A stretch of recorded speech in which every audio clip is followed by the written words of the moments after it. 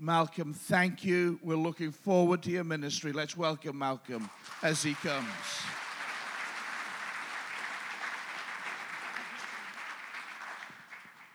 Thank you very much, Phil. I'm encouraged that somebody has remembered a sermon that I've preached. And that's a great encouragement to me. Why do Christians meet on the first day of the week, on a Sunday morning? Compared to Jewish people from whom we grew, who meet on the last day of the week, on a Saturday.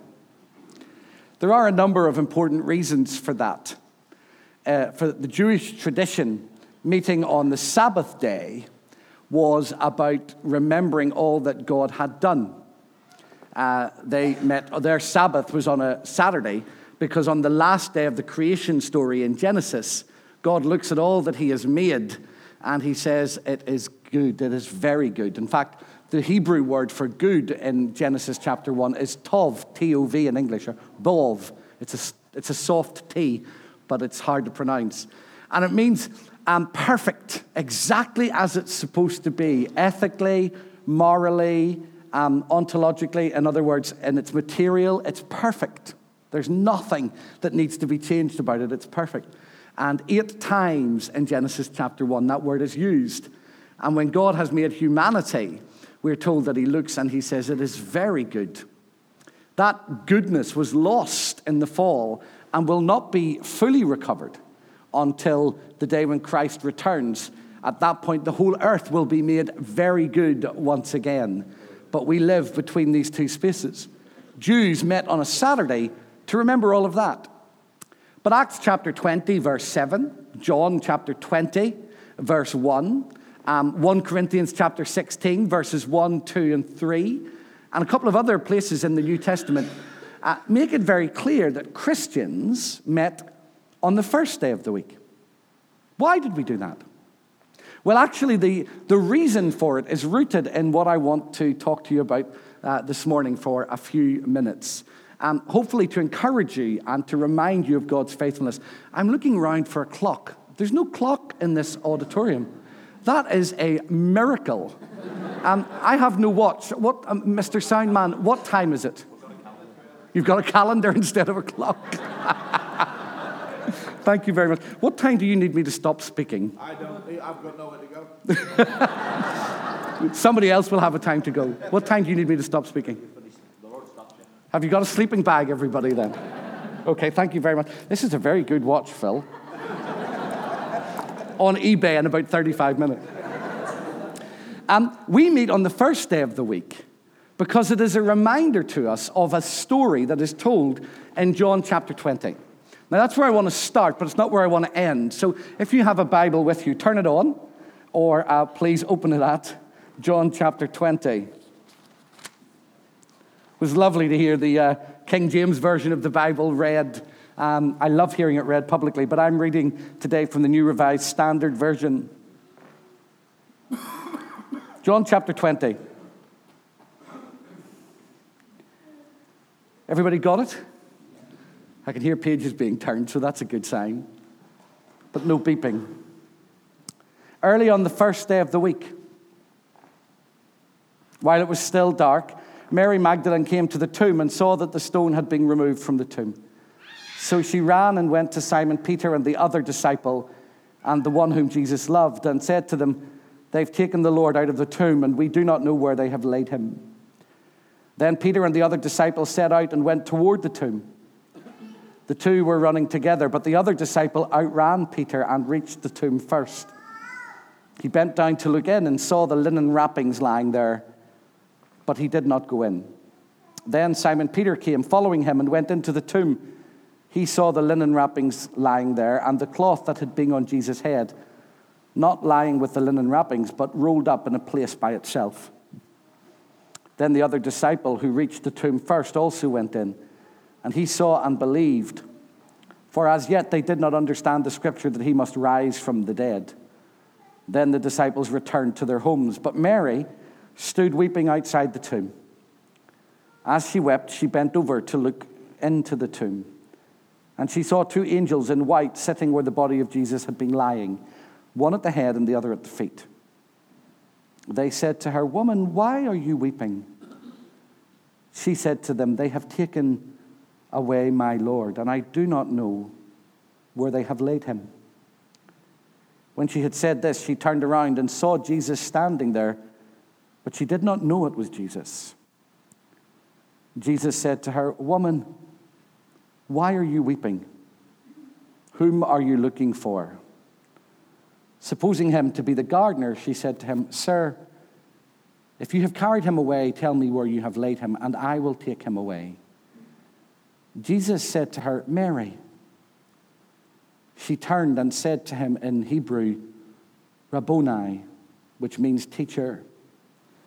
Jesus said to her, "Do not hold on to me, because I have not yet ascended to the Father, but go to my brothers and say to them, I am ascending to my Father and your Father, to my God and your God."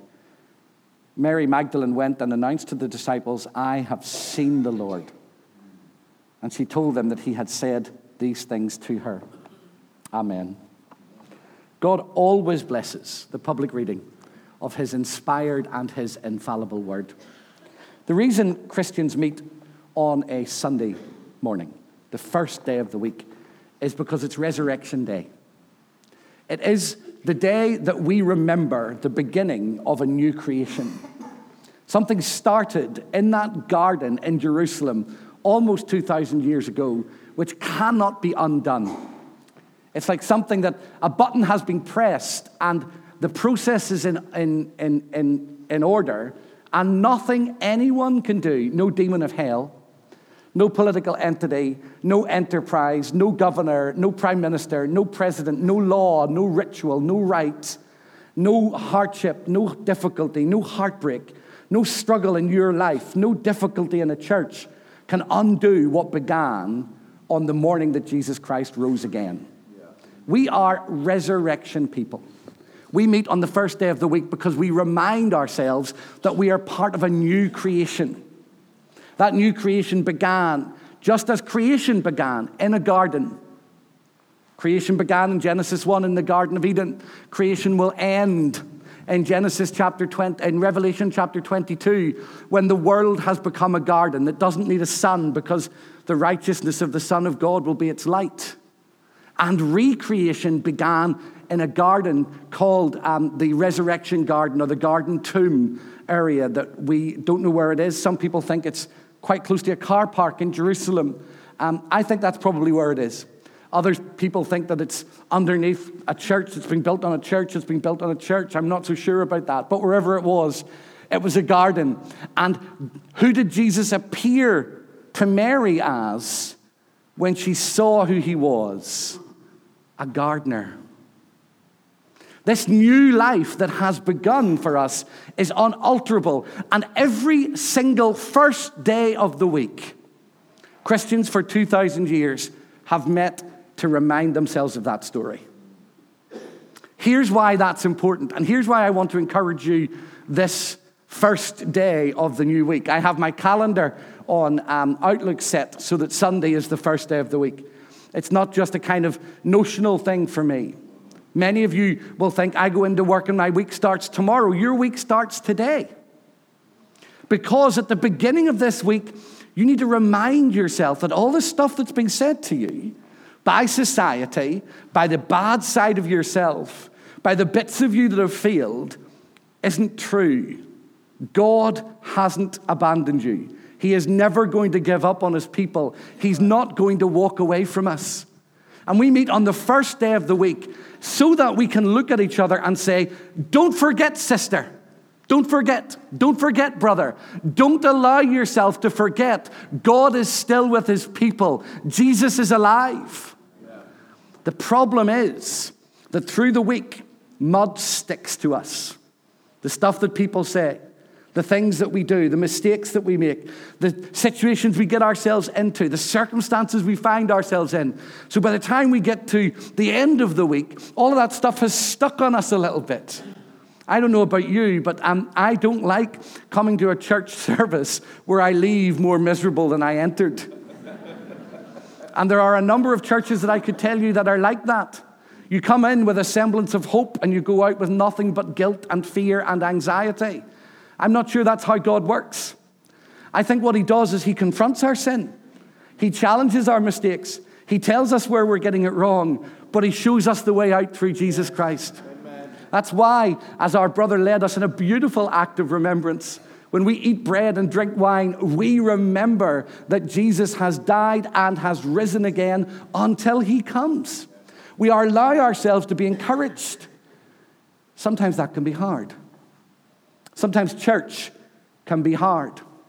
Sometimes life is unfair. Sometimes it's uncertain. But in the middle of all of that, never think for one moment that God breaks his promises. God is faithful. He is always faithful. And according to Matthew chapter 12, Jesus quoted a passage from Isaiah chapter 42. I'm sure you know it very well. A bruised reed I will not break, and a smoldering flax I will not extinguish. And some of you feel like that today, a bit bruised, a bit battered. Family's not going so well. Life isn't going so well. Marriage isn't going so well. Church isn't going so well. And you feel a bit bruised. You feel a bit fragile. Well, here in this gathering of saints, on the first day of the week, let me remind you of three very simple things that you can hold on to, that you can cling to, that will guide you. An invitation that cannot be ignored, a promise that cannot be broken, and a hope that can never be taken away. That's all I want to talk to you about, then we're done. Is that all right? Yeah. Here's the invitation that cannot be ignored on this first day of the week.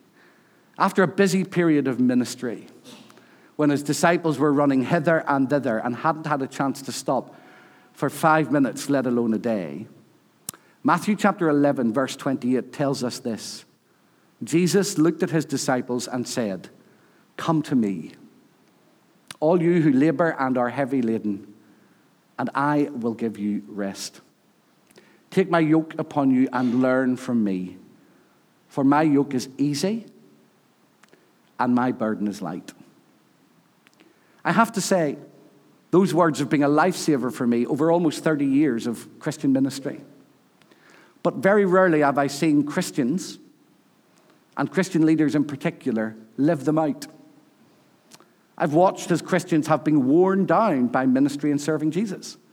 I've watched as they've got tireder and tireder. I've watched elders and deacons and pastors and apostles and prophets and evangelists grind themselves into the ground with their life and their energy draining out of them. I've watched Christians in business, Christians in education, Christians in politics work so hard and do so much in their own strength that they end up exhausted.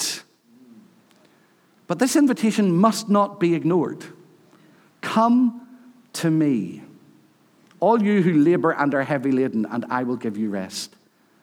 There's a place that you can find rest and peace and balance and rhythm. And that place is Jesus Christ. Church will not save you. Being part of a congregation will not always bring you joy.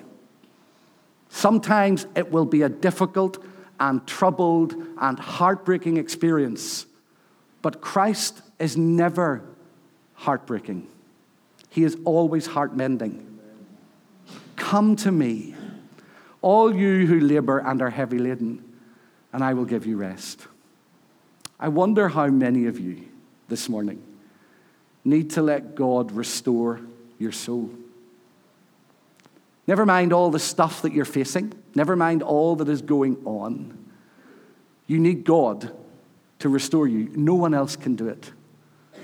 My prayer is in the last 15, 20 minutes of this service that the God who has been present from the very moment we began will reach into your heart and will start to draw out gently those things that need to be washed away from you this week.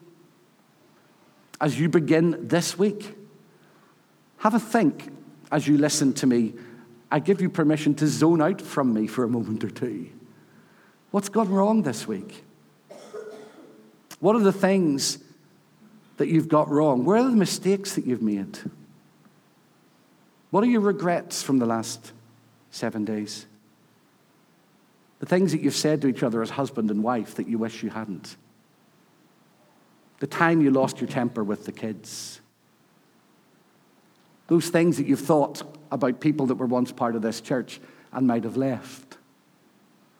The things that you've experienced in your heart, the mistakes that you've made, the regrets, the natural reactions that you have had this week. We all have them that make you think, my goodness, I am so far from perfect.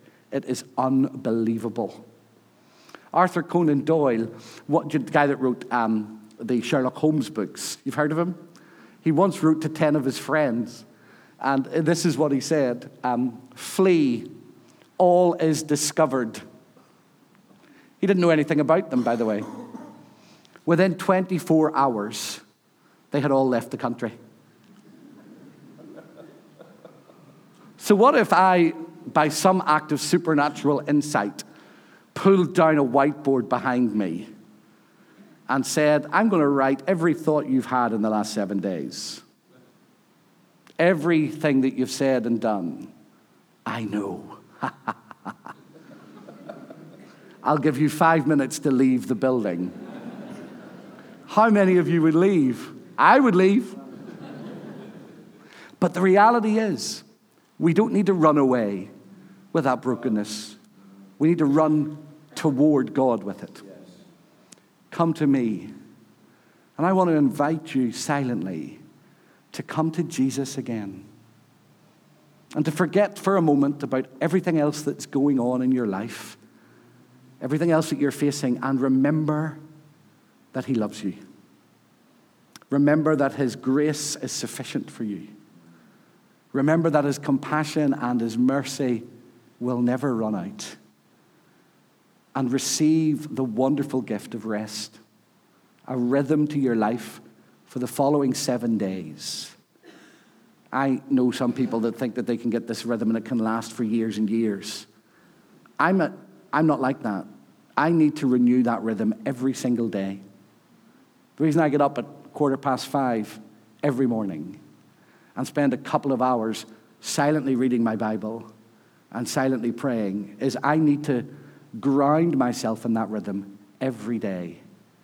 Because I'm not strong enough to make it last a week. I'm not strong enough to keep that rhythm for a month. I am utterly and completely dependent on a daily connection with God and with his grace and with his mercy. And I'm so grateful that that's how he's wired me. Come to me. An invitation that can't be ignored. What about a promise that can't be broken? It's very simple. It's found just before Jesus leaves the physical earth and goes to heaven to be with his Father, where he ever lives to make intercession for us now. By the way, that passage, he ever lives to make intercession for us, doesn't mean that Jesus is somehow praying for you. His very presence before the Father is the intercession. He is now an exalted man. And as he stands before God the Father, his very presence is evidence that God will finish the work in you. As he stands before his Father, his very presence shows that you have been redeemed and will be perfected. He stands as a witness in heaven's throne of all that he has achieved on earth. All of your sins have been forgiven. All of your mistakes have been put right. All of those things that have separated you from God have been dealt with by the once-for-all sacrifice of Jesus Christ. That's quite exciting. But the promise that cannot be taken away is this: I will be with you always to the very end of the age. In amongst his instructions, in amongst all that he says to his disciples that they are to do, is this powerful promise. And you know the Great Commission, I'm sure, but Jesus says to his disciples, go, all authority in heaven and earth has been given to me. Therefore, you go baptizing in the name of the Father, the Son, and the Holy Spirit, and teaching them to obey everything that I have commanded you. And behold, I will be with you to the very end of the age. Anybody like woodwork? Nobody likes woodwork. Well, that's good, because I don't know the first thing about woodwork. But my father-in-law loved woodwork until dementia meant that he couldn't practice his wood turning. And his big bench, the reason my wife isn't with me this weekend is it's my mother-in-law and father-in-law's 50th wedding anniversary yesterday. And she's with them because it's probably going to be the last one that her dad will have on earth. But he has a big bench in his garage, and it has a vise that he used to screw big bits of wood into, and it wouldn't move. Don't ask me how it worked, but the wood could spin, but it couldn't go anywhere. And then he'd use a chisel and make things out of it, candlesticks and table legs and mushrooms and all kinds of things. Amazing woodwork. Imagine that vise for a moment is the beginning and the ending of the Great Commission for you.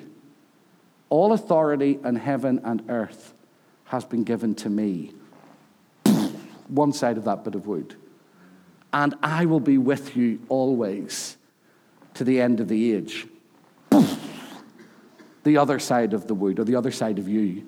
You are gripped by a double promise from God that will never be broken. Jesus has the authority, and you have his presence. And that holds you in place. And nothing can break that grip. Nothing can destroy that vice. Nothing can undo it.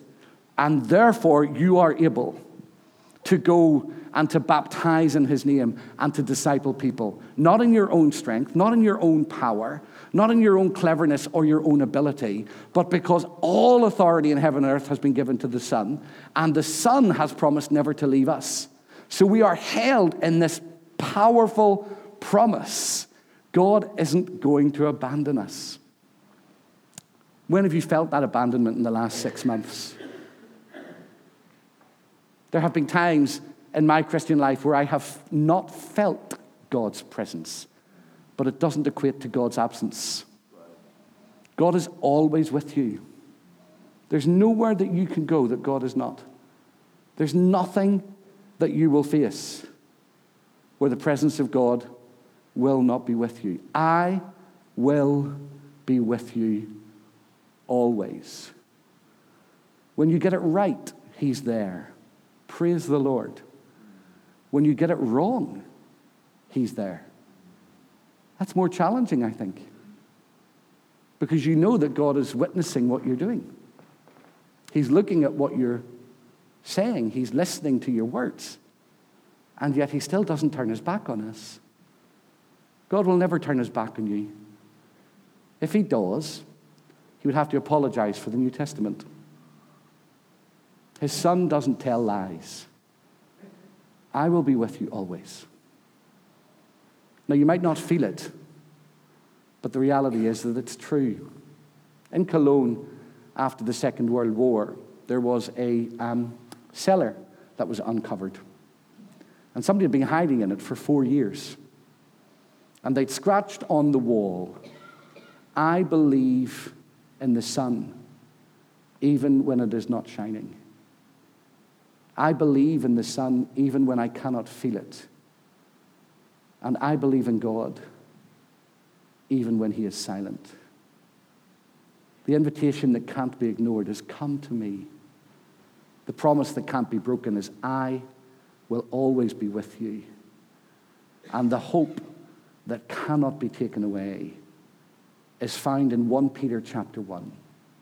Where Peter, trying to encourage a church that was being persecuted by Rome and was uncertain about its future and didn't know what was coming next, said to them, we have this hope which is laid for us in heaven, unspoiled, undefiled, and untarnished. The hope that we have cannot be destroyed.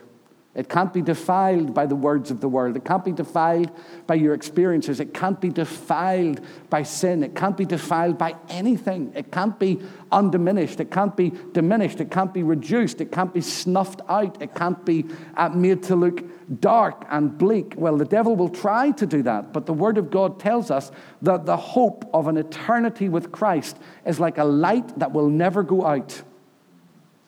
It's like a promise that can never be broken. It's like a sure and strong assurance. It's a signed contract offered to all who are in Christ. I know life can be hard. And I know it can be uncertain.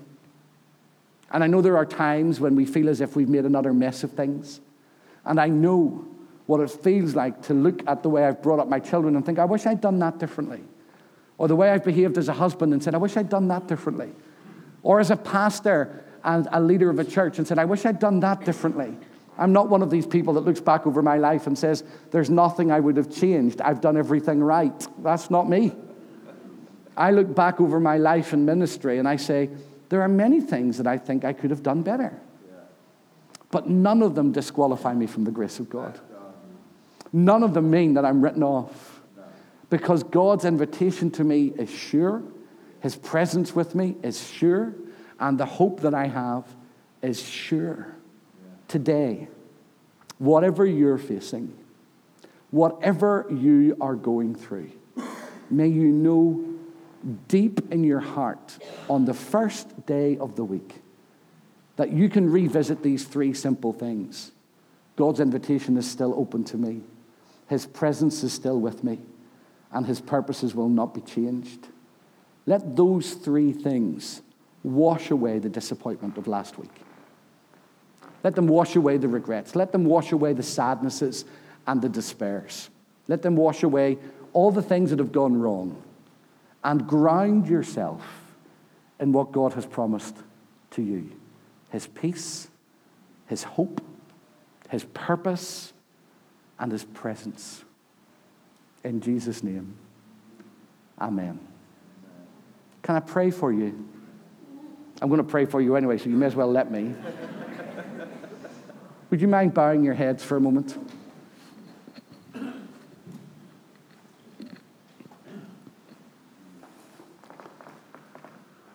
I'm just going to pray for you the way I would pray for my congregation in Gold Hill.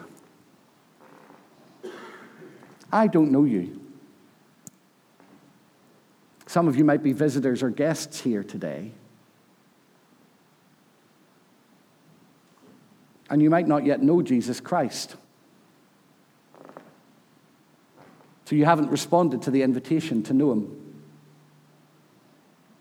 As our brother reminded us when we took communion, Jesus died on a cross so that you could have life. There's only one way into the promise of His presence. That's repentance.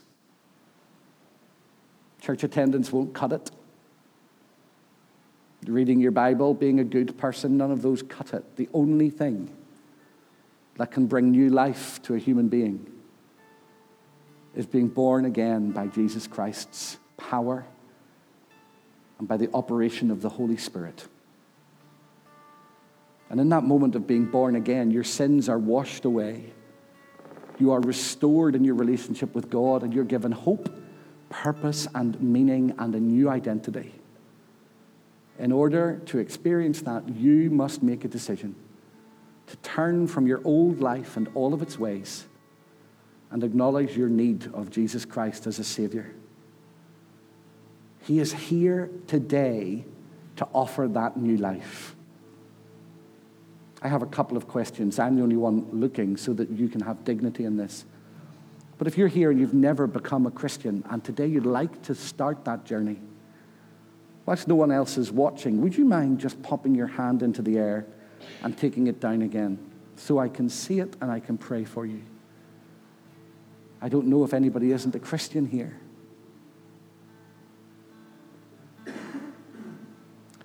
My second question is to those of you that are Christians. And in your heart you're saying to the Lord, I want to enter this week with a fresh sense of assurance. And I recognize today that I need to step into your promises, and I've made some mistakes. I've got some stuff wrong. I want to leave it in the past. Put your hand up if that's you. Bless you all. Bless you all. What a wonderful response. Take your hands down. So, Lord, I pray for my sisters and for my brothers. None of us are perfect people, but we have a perfect Savior. Thank you for your grace and for your love and for your mercy. And on this first day of the week, we say yes to the invitation to walk with you. We accept deeply the promise of your presence. And thank you for it. And we allow the assurance of the hope of what you're doing in us to shape us. Lift your people. Be tender toward them today. From young people that are trying to work out what comes next to older folk determined to finish well. Thank you for the beauty of your church. And thank you for what you're doing in Dundonald Elim. Bind this family together. I come against the work of the enemy in the name of Jesus.